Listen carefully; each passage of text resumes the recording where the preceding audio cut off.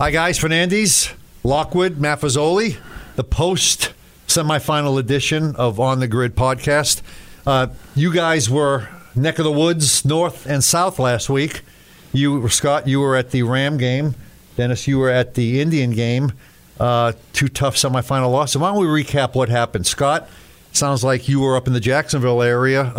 Mandarin a little too much for Riverview? Yeah, they were. They just the speed they had on the outside with those receivers they had was something else. And that quarterback, that Carlson kid, I mean, he was dropping dimes on Riverview's defense, and he had 470 yards passing and 4 or 5 touchdowns. It was unreal, and you see why this kid might be starting for Alabama in a couple of years. That's how good this kid was. And Riverview made it interesting in the end. They overcame some turnovers. They recovered a couple of onside kicks, but just kind of ran out of gas. And heck of a season there for Smithers and crew. I think they finished 11-4 final record, but very good season for them. I mean, that's the farthest they've been in 14 years, and they got a lot to look forward to over there at Riverview. Yeah, when I saw Riverview play this year, the good games, as with most teams, they didn't turn the ball over. Their opponents turned the ball over, and they capitalized. It sounds like against Mandarin, they could ill afford to have turnovers, and they did. Well, one of them was deep in the red zone, and the receiver or the tight end had a 13-yard catch and run, and at the end of it, he coughed the ball up, and that was the turning point of the game. If Riverview scores there, it's a one-score game in the second quarter, and they still got a chance, but I think it was 2 plays after that, and they went down the field and scored again on one of those long passes. So it's just like you say, they can't turn it over. Smithers said the same thing, and at the Final Four, you just can't do that, and that's what got him in the end. Before we move over to Aquinas, I mean, they'll be losing several key players, obviously Allie Boyce being one of them. Did Smithers have a chance? Probably not, to even address the future with this team. It looks like he's got a foundation in place. He didn't really. Michael Hayes didn't play the other night for unspecified reasons, but there was a couple other kids that didn't play as well. I think he'll be back next year. And Sean White, young quarterback, he'll be back in another year better. And like they said, they've got a whole lot to look forward to over there at Riverview next year. And obviously, they got a chance to come back. If the Hayes and they find a running game again, I don't see why they couldn't be back there again at this time next year. Yeah, I think they've established themselves as an area, if not power, a very good team. Dennis, you were down in Fort Lauderdale. We've all been down there in our storied careers for football games. It sounds like just a little too much for Aquinas, right? Not the best Aquinas team, but certainly a typical Aquinas team. I mean, they had speed in the backfield. They had speed on the defensive ends, and they made things tough for Venice. I mean, Venice had chances early. They got the ball down in the red zone. They just kicked field goals instead of scoring touchdowns. Where Aquinas' defense just got a little tougher. We always talk about what a great environment that is, at least if you're a home team down there. What was the environment down there? Did Venice travel very well for this game? Oh, yeah. Venice had a ton of people there. Aquinas said their stands were full. The bands were there, and, it was very festive. Those kind of, when you think about high school football, those are sort of the settings you think about, right? Yep. Full houses on both sides, bands, excitement. Yeah, even Riverview, they had 3/4 of the stands full on their side, and that's a 4.5-hour drive to where the stadium was from Riverview. So you had that. The entire Kilty band was there, and it was. You walk in the stadium and you had that big game feel, and that's something that's been lacking through a lot of our games this year. But you can feel it there, and I'm sure you can feel the same thing down there at Aquinas. Anytime you go to Aquinas, it's a big game feel. I don't care who's playing there. Yeah. Probably whatever, no matter the sport. Well, especially when you're walking into that football stadium and you go right by that trophy room, and I think the teams have to go by it too. Yeah, they go by the trophy room. They come out of the same tunnel that Venice was trapped in for about 5 minutes while the Aquinas people did their chants, and yeah. A little bit of intimidation. A little bit of intimidation. Now, after the game, I was just flipping online, and I saw a little report, lack of a handshake between, Harriet and Peacock? Explain that. Yeah, I didn't see it. I saw the video just like everybody else did. Roger kind of blew him off and, explained himself to saying, Peacock's not good for the industry or whatever. So you would think that a winner would have better sportsmanship than that, but, they are Aquinas. So. Well, wait a minute. Has Peacock ever come out publicly and trashed that program or their recruiting or whatever they do down there? He's mentioned it a few times. Remember after the 2016 state semi, he's like, I think we need to hire a magician or something to go against these guys. And that was one of my favorite quotes ever from a football coach was that night. And Yeah, the Aquinas, I saw a lot of things going on Twitter, too, and how people were criticizing the fans. And, I was down there for the volleyball state final and saw the same thing. They were booing the team like hardcore. I mean, you usually don't see that real loud, but they were saying some things in the crowd that day, and I'm sure they were at the football game, too. And they're not a favorite amongst fans from this area. I know that. Was that the match where Wheatley pulled them off the court?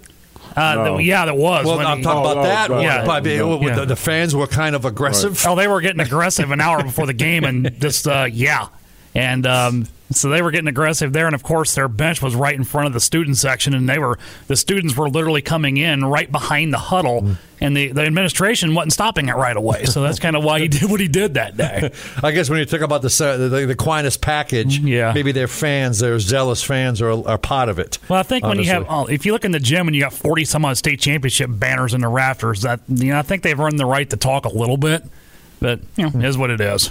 Well, wait a minute. I busted your chops the day after the paper came out because in the preview boxes there was one pick on the Venice game. There was no pick on the Riverview game, and I thought, you being a Riverview alum, last week on the show here, you picked a Mandarin victory. I thought maybe you didn't want to put it in print, but obviously that was a editing technical sort of production problem. That was right? a technical glitch, and I am I got to say I topped the expert here by one game. How the heck does a season of picks come down to one game between you two? Because this moron sitting in this chair that's talking right now couldn't pick a playoff game to save his life. But I was 5 or 6 games ahead going into the playoffs, and all at once the league was cut in half, then cut in half again, and we were tied going into the last game. I don't know how close it was last year with my predecessor here, but that was a little...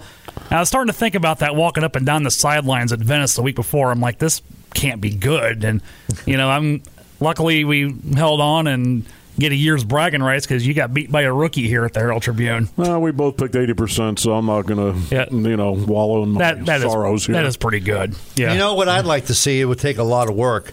You know how you see some lines, it's the straight up line and the line against the spread? Oh, God. Maybe we could use the Pinko. Yeah. Sort of his spread and make calls against the spread. I don't think your guys' records will be that good. I thought that when we pick final scores, I think that's hard enough. If we're trying to pick a spread, take the over every time. Pinko's is 80% too. So, but he had Lakeland a 7-point underdog last week. So against the number 7 seed, I didn't understand that logic at all. And speaking of which, for like the 7th or 8th time, maybe Lakeland plays St. Thomas Aquinas for the state final. That's going to be, we haven't seen Lakeland play in quite a bit, but I would imagine that's going to be a full house, just a great That's going to be one to watch on TV, I think. Yeah. Yep. So we're not going to be going over there for anything, but that'll be one to watch on TV if we can, yeah. You had your wrap-up article. You also tweeted out the final scores. Looking back on the football season, guys, did everything go according to form? We had our 2 or 3 dominant teams, good teams, a lot of other teams that struggled this year. Did it go according to... Yeah, I would say so. I mean, I don't think there were, too many surprises. Right. Bayshore early. But, at the end, it was the cream that rose to the top. St. Stephen's certainly represented themselves well. That might have been a surprise with all the guys they graduated last year. But, Todd Cronetti put together a nice staff and got the kids playing again. My first year here at the Herald Tribune covering football, it was quite the learning experience, getting to know all these guys again and making the rounds. And like Dennis said, the teams that we all thought that were going to get in the playoffs did. I thought Booker getting there was, and the way they had the second half of the season was great. And, Palmetto making it like they did in the second round, and thought that would happen. And Venice, Braden River, as always. I didn't see the first game. The first game was better than that second one was, but... it was a fun year, we can say that. Saw a lot of bad football along the way too, but that happens at this level. And the playoff games, at least the ones I covered, but the Mooney playoff game that went down to the final seconds was great, and it was a good year, a lot of fun. Paul Meckley, obviously, had they had a quarterback there. The last few weeks of the season, there's no telling. Had they had the 5th quarterback there. The 5th quarterback. We need to take the 5th there. Yeah. Yeah. But, it's a learning lesson, I guess, even for somebody who's been around that long. Yeah, you hate to see a season that went as well as theirs just go up and smoke like it did in the first round because their injuries were so bad. And they still almost pulled that game out at the end. They had their chance and just kind of ran out of gas at the end of that night. So with football over, guys, now we got to segue into the winter sports. You want to do a little quick recap of maybe what we've seen so far, and maybe we'll see down the road? I saw the Riverview basketball team without Malachi Weidman, Right. arguably their best player. They beat Venice by 40. I would say they're going to be one of the top teams. Port Charlotte have gotten off to a good start down south. Lakewood Ranch should be competitive. And Booker plays IMG tonight, the national team, and I'll be there. I'm interested to see that. See, I've actually seen Venice's girls soccer team. I read a story about them last week. I stayed for a little bit of that game, and they're going to be a tough out for anybody this year. I mean, I saw somewhere they've outscored their opponents, I think 44-6 on the year so far, and they're good. And I had a story about some of their players last week. Lakewood Ranch basketball, I was out there a couple weeks ago for their opener or training camp, talking to them a little bit. You know, with us doing all this football, we haven't seen, at least from my side, I haven't seen a lot of the winter stuff yet. So we're going to be getting into that. We got some wrestling coming up, and next week I'm going down to Charlotte to talk to some of the wrestlers, and they have a couple of state champs back, and it's going to be a interesting wintertime here. How soon before we get emails from either the football coaches or the ADs asking, when is your all-area team coming out? Soon. Yeah. So we'll be making the calls, and then we'll be getting the athletes here for the photos, and the same thing as we do every prep season, I would imagine. Anything else, guys? We've already gone. We're going on 12 minutes. Apparently, last week we had 89 listeners, but they only stayed for the first 5 minutes. Right. So maybe we should just make the show 5 minutes. Yeah. And then we'll ensure they all listen for the entire show. Right. Anything else going forward? Oh, a couple of things, sort of prep related. I wrote about it today. Casey Kelly will be pitching in South Korea next season, getting $1 million. And I took a tour of the Braves' new ballpark down there. It's about 75% done. One thing they're going to have to do is expand the road to get in there, because I was driving in and it's just a one-lane road. Oh, boy. And I'm thinking they're going to have to, but that's part of the plan.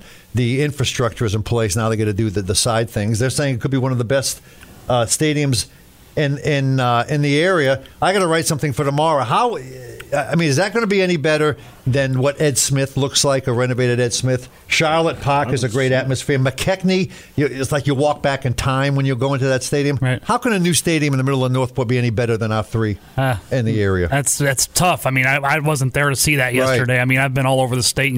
Jack Russell up there, the Russell Stadium up there in Clearwater is amazing. All sorts of good ones that are around the state. Even the one the Braves came from in Orlando was pretty good.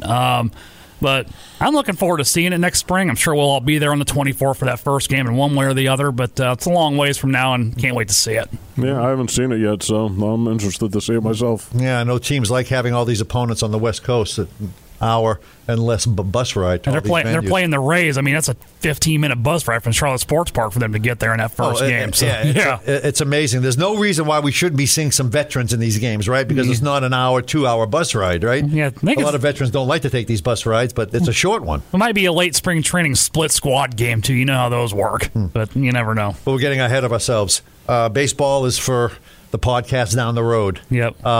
Anything else, guys? We'll wrap it up after 13 minutes. What else? Wrestling? We haven't mentioned wrestling. Well, they're just getting involved in it. I mean, they're just starting up. There's the Lemon Bay Duels this Saturday, and the one down in Charlotte next week. So the singlets are being pulled from their boxes and locker rooms and off the hooks. Captain Archer Memorial. Captain Archer. You know in the middle of winter when you hear Captain Archer. All right, guys, we've gone long enough. For Scott Lockwood, Vanessa Maffezoli, I'm Doug Fernandez. We'll see you next week on the Herald Tribune podcast. Out.